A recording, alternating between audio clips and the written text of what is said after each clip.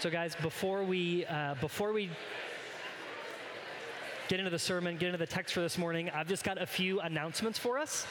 And I'll confess, Shannon and I have not touched base about what is on the announcement slides. So I'm going to say a few, Shannon, and we'll see if the slides are there or not. Guys, as you all may be aware, this is Holy Week. So next weekend, we're celebrating Easter. And as a community, as a church as Midtown, one of the things that we do to help get ready for that is we do these Tenebrae services or Good Friday services. And they're services where there's this gradual darkening as we read and sing our way through Jesus' passion through the last kind of hours of his life. If you've never been to one of those, I'll just encourage you. They're a really well thought out way for you to engage with the darkness that's in our world because of sin, and to remember kind of Jesus as he moves toward the cross. We're not going to be hosting one of our own this year because of all the things we have going on, but you're invited to join either our 12 South or our Granny White congregations for any of their services. We've got a few specific times that I think could work well for our congregation, and so I don't know if we have a slide about that or not, but there's an email about it that went out. There'll be another one this week. You can get more information by scanning one of the QR codes in the back on your way out if you want to get more information about those service times. And then on Sunday, we will be celebrating the resurrection here.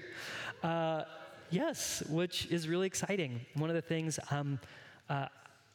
even in the moment that we're in, to remember the hope that we have in Jesus it just has a different resonance. And one of the things that we're excited about in being in this space is that we have space for whoever wants to come. So feel free to invite whoever you want. We've got some little coaster-looking cards in the back. If you want some of those to give to a friend or a neighbor, we'd love to have anyone who wants to come and join us and celebrate that with us. We're also going to have someone taking pictures, like making our pictures outside if the weather is good. So you'll have some of that to take home and have of your family that morning as well. So excited for that. Then we also have our next U35 event coming up. So yes, we're going to be playing. Good to know, Allie, you're sitting in the same spot you were sitting in Memorial Lutheran, just right up there. We're going to be playing pickleball over at the Shelby Park Community Center on April 17th. It's a Monday. And if you've never played pickleball before, that's totally fine, because we're going to have a clinic to start. So you can come and learn how to play. That's going to start at 5:30. It'll be a great way for people who are under or around 35, it's a soft 35, to connect with other people in this community, to kind of meet people in the same phase of life that you are in. So welcome to come to that.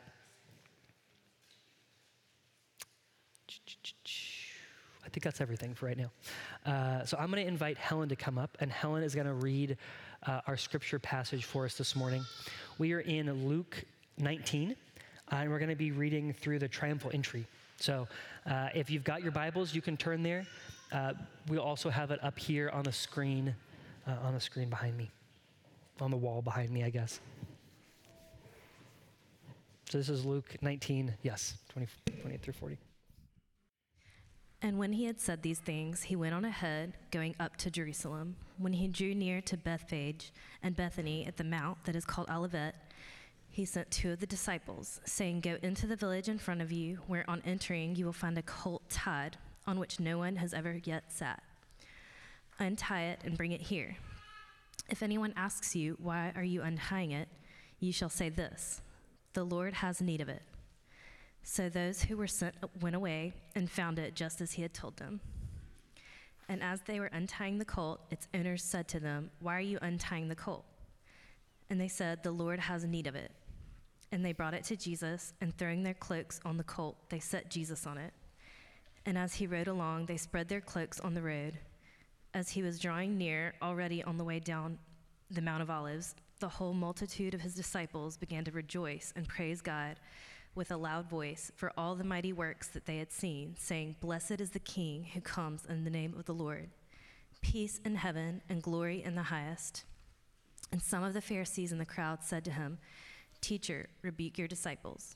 He answered, "I tell you, if these were silent, the very stones would cry out." Thanks, Helen. Father, thank you for your word. we're thankful that when we don't have the words, that we have your word to speak to us. And we trust that you will do that this morning through your Holy Spirit. And we pray these things in Jesus' name. Amen.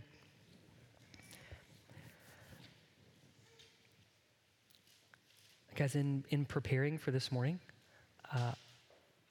the idea of getting up here and speaking words feels incredibly inadequate. And so what I'm going to do this morning is I'm just going to tell you about Jesus.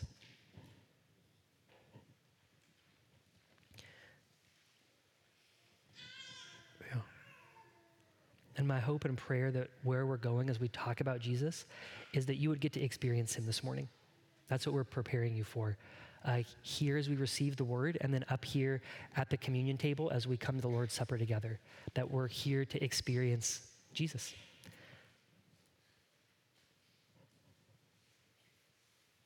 I'm going to tell you about Jesus, our King who cries, our King who gets angry, and our King who suffered.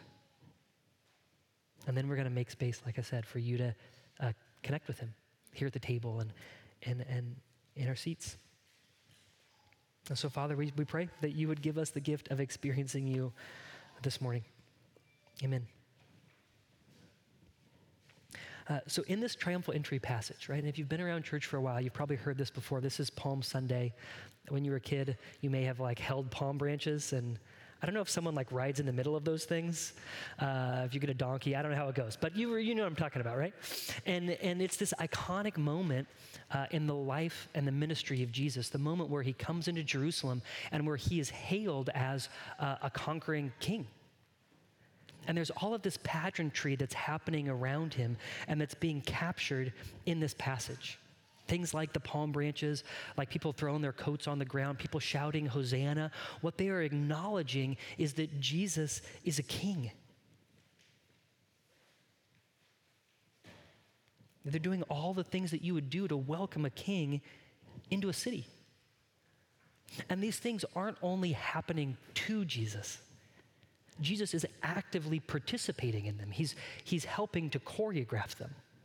That's why he does this whole thing with the donkey, right? I can't help but laugh when Jesus says, just go and grab this donkey, and if people ask, who needs it? Just tell them the Lord needs it. That's going to make it all better, right? Oh, I just need this car. Well, the Lord needs it, so I'll bring it back, I promise, right? But that's what happens. And what it shows us is that Jesus is very intentionally engaged with what's happening. He is taking on all of this imagery of being a king, and he's saying, yes, that applies to me. That's true about me. But at the same time, he's subverting it.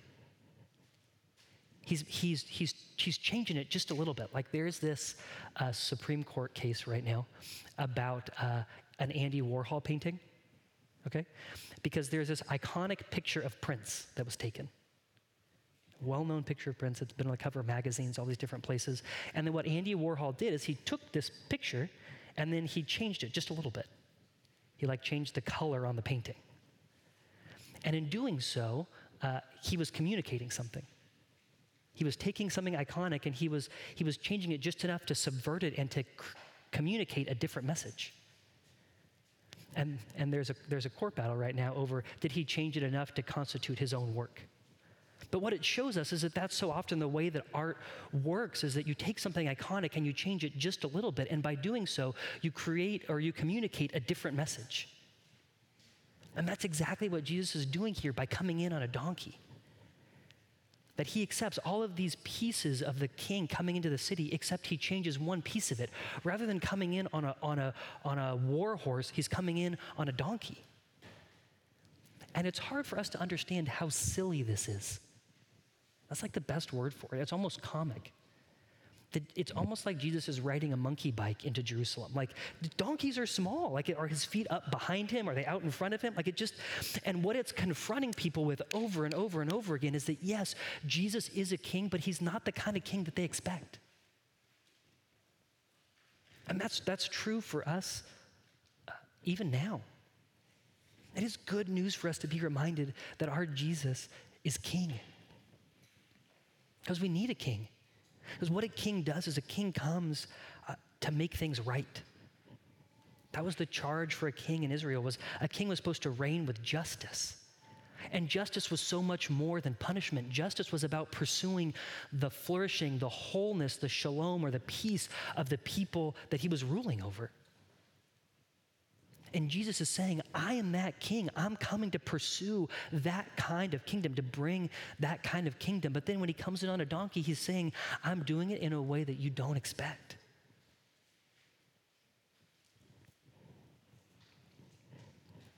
And in the next kind of few chunks of Luke, as the story of Jesus' last week of his life unfolds, we see those ways that he's ruling and reigning. He's being a king in a way that subverts our expectations.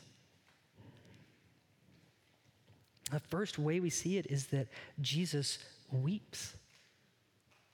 That right after Jesus, as he is coming into the city, what we read in verse 41, this very next verse of our passage, it says, and when he drew near and saw the city, he wept over it.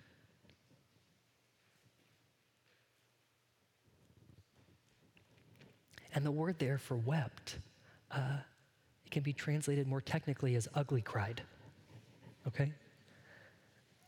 When we read about Jesus weeping, I tend to imagine like one strong, like manly tear coming down his cheek. That's not what we're talking about.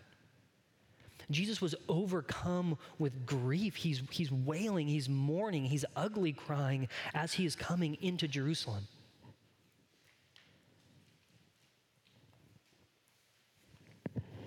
Does that make you uncomfortable at all? To think of Jesus that way? I think it should. Because when I think about the way that we look at just our relationship with that kind of crying, when we see it in other people, it makes us uncomfortable. Like if you were to imagine the President of the United States flying in here on Air Force One, and as he is coming down, off of those steps, if what was happening as he was coming down is he was weeping uncontrollably, would that make you uncomfortable?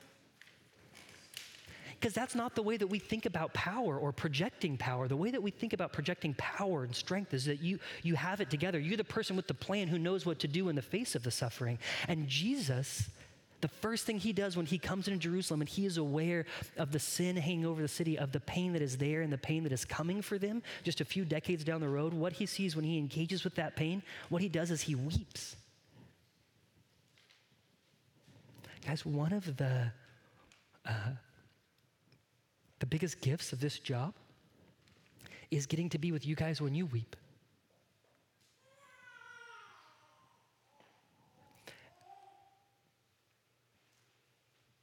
And when that happens, what I often hear from you, what I'm tempted to do myself, the first thing out of our mouths so often is, I'm sorry.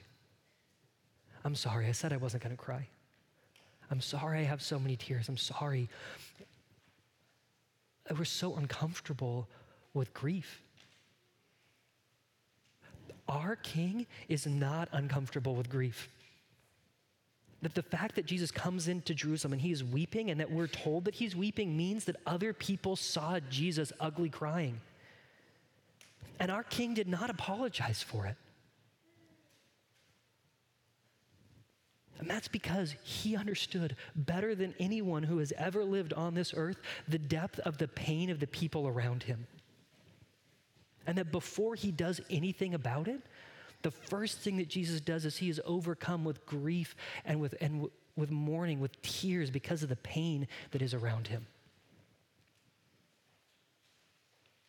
In many ways, what he's doing is he's showing us what it means to be fully human. That Jesus was the most human person that ever lived. And to be human, to have a heart that is alive and that is engaging with this world that we live in that is so broken, is at times to weep, to be sad. If that is where you were at any point this week, Jesus is with you.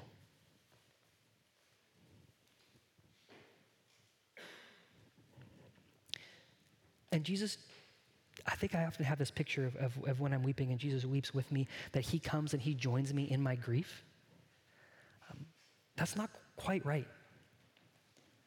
That Jesus was was crying and weeping for the pain of what happened on Monday before you and I ever heard about it. And so when we cry, when we feel sad, when we experience grief, we are coming to join him where he already is.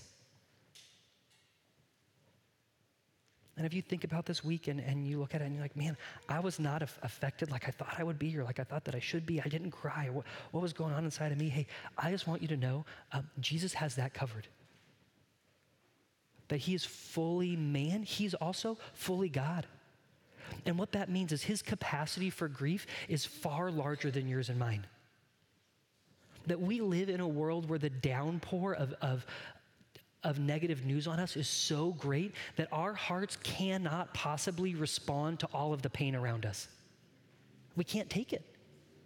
We're limited. If we were to respond to every sad thing we ever heard, we would never do anything except cry. And so in our lives and in our hearts, there are walls that go up. There are ways that we learn to live in a world that's very broken, that's very sad. And there's something about that, guys, that is very okay. We have to do it to be able to live. But sometimes those walls get higher than we like. And in those moments, what you need to know is that Jesus is already weeping for all of those sad things.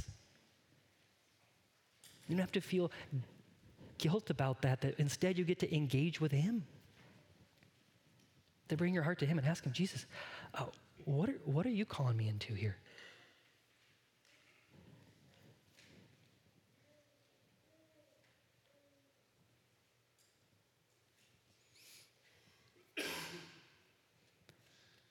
That we have a king who weeps with us, who weeps for us, who invites us into that kind of grieving and who allows us to then acknowledge the gift that our sadness is, which is that it shows us the things that we love and care about. That's our king.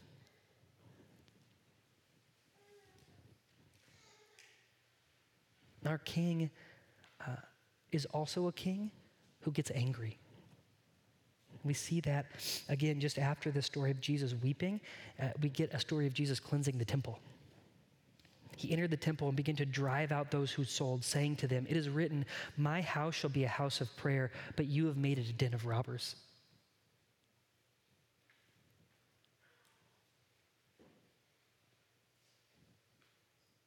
But our king is a king who gets angry. And that might seem like an obvious thing for a king to do. But the way that our Jesus gets angry and the way that our world gets angry are often two very different things. All you have to do is, I'm not even on Twitter, and I can just tell you, all you have to do is get on Twitter to find that out. That Twitter is like a soft serve machine of rage, right? You can serve it up, and you can sit back, and you can enjoy it. And man, doesn't rage feel so good? Doesn't it? Oh, there is nothing more satisfying than my rage when I know that I am right and that everyone that does not agree with me exactly the way I think is absolutely wrong. And that's what rage stokes in me. But where rage comes from, guys, rage comes from not from a place, from a place of love, but often from a place of inordinate self-love. It comes from loving myself too much. That often where rage comes from is from shame in my life. That's not the same place as anger that comes from love. That rage that comes out of shame, that I have to, when I feel small and insecure and not enough for the pain that I see around me, what I have to do is get big. That's rage.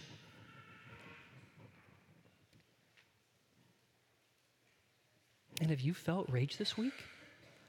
How could you not? Of course. Of course. And what this passage, what Jesus is inviting us to as our king, is to take that rage. It says, yeah, be angry, but do not sin in your anger. He says, bring it to me and let me shape it with you. Because what we know about anger is that anger is the emotion that moves us toward action. But that's what anger did for Jesus.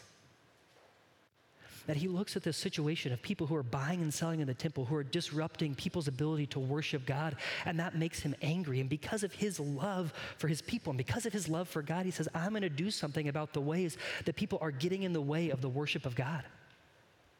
He takes action because of that. It's what his love does in him. It moves him. Right? And that's the invitation for us. That our love for the people around us, our love for our community, our love for our city, our love for the Lord would be something that moves us, that makes us angry not at other people, but angry for something. And what it makes us angry for, that anger could come out of us in political ways. Absolutely. So for you to think and to consider, Lord, how are you leading me to be involved in this political process in some way? That is a totally appropriate outpouring of your anger. Yes. But what our world would tell us is that is the only way that you can express your anger. And often what happens is that we start to, have any of you felt hopeless this week?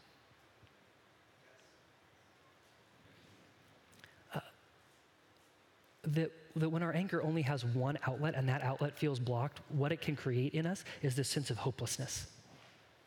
And what I want to remind you is that love that is in you through the Holy Spirit, that love that results in anger for, there are all kinds of different outlets that can stream out of you toward.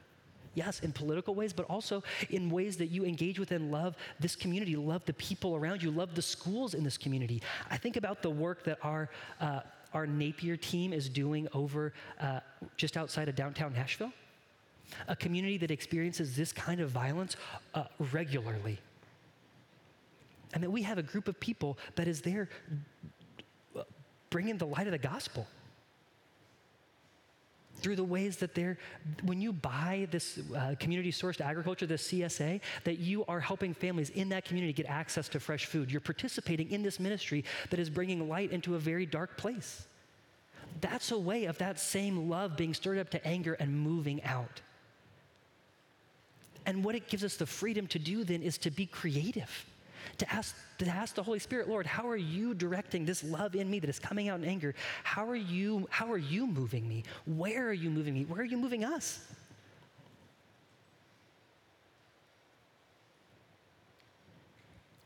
Because we have a king who knows what it is to be angry. And that anger, yes, it drove Jesus to move people out of the temple who were interrupting the worship of God. But it led him to something even greater. Because Jesus knew his deep and abiding love was for the Father and was for us, his people. And that what he was about more than anything else was restoring our connection with God. It is anger that drove him into Jerusalem and that drove him to the cross. It's his great love for you that made him willing to suffer pain that's unimaginable for us. Not only physically, but emotionally. That led him to not only suffer with us, to experience what we experience, but to suffer for us and on our behalf, so that you and I would never have to experience God pouring out his punishment on us for our sin. Jesus loved you so much that he was willing to experience the punishment that we deserve for our sin so that we would never have to experience it, so that when you and I suffer, when we experience pain and anguish in this world, we can know that it has nothing to do with God being against us, but that in fact, even in those places, in those very places that we experience that pain, that we know that our God is for us. That's what our Jesus came to do for us. For us to know we are never alone. That God is not against us, that he is for us, and to give us a hope that is far more than we could ever ask or imagine.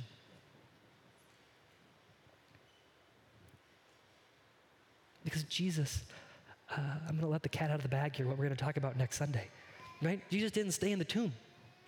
That he rose again. And that's the hope that brings us together today. Yes, it is such good news that we have a king who weeps, that we have a king who gets angry, but even more than that we have a king who has come to suffer for us, to give us a hope for a new heavens and a new earth, for a day where he will wipe away every tear from our eyes.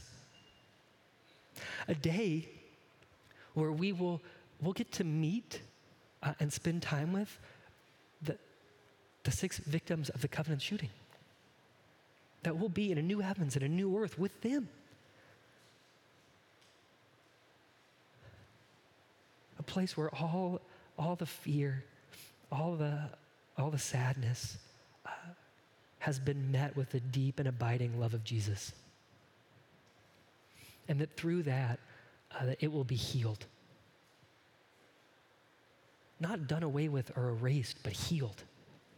Brought into, channeled into something new and more beautiful than we can wrap our minds or our hearts around. That's our King. And that's our King that we are coming to engage with this morning here at the communion table. So I would invite you, as we get ready for this, as you come up here, you're invited to bring your whole self. All of your fear, all of your sadness, all of your anger, all of your numbness, all of your wherever you are, all of your sin, all of the rage, all of it, and to lay it out here, to lay it before Jesus and hand it over to him. To say, Jesus, would you meet me in these places? Would you meet me right where I am?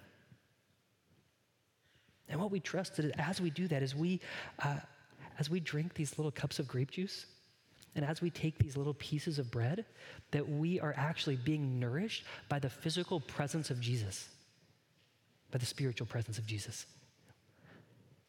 That he is reminding us that he's with us, that he's for us. Even in and especially in the midst of times when that seems hard for our minds to grasp or our hearts to wrap themselves around, that we have something physical, something tangible to remember the promise that he has given us, that he will never leave us or forsake us.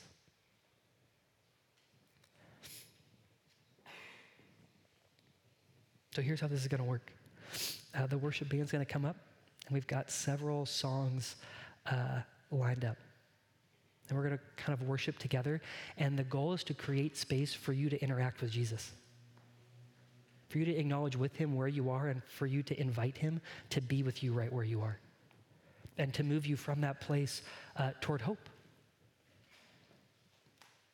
And so when you're ready, you can join us up here at these kneelers. There are going to be 3 of us up here serving. Would encourage you to squeeze in. We, believe it or not, we can fit like 4 people at each of these kneelers, okay? So I would invite you to get tight. And when you're ready to receive the elements, you can put your hands out. And you'll be served the bread and the juice. If you want prayer, you can cross your arms. And the people who are up here serving will pray for you right where you are.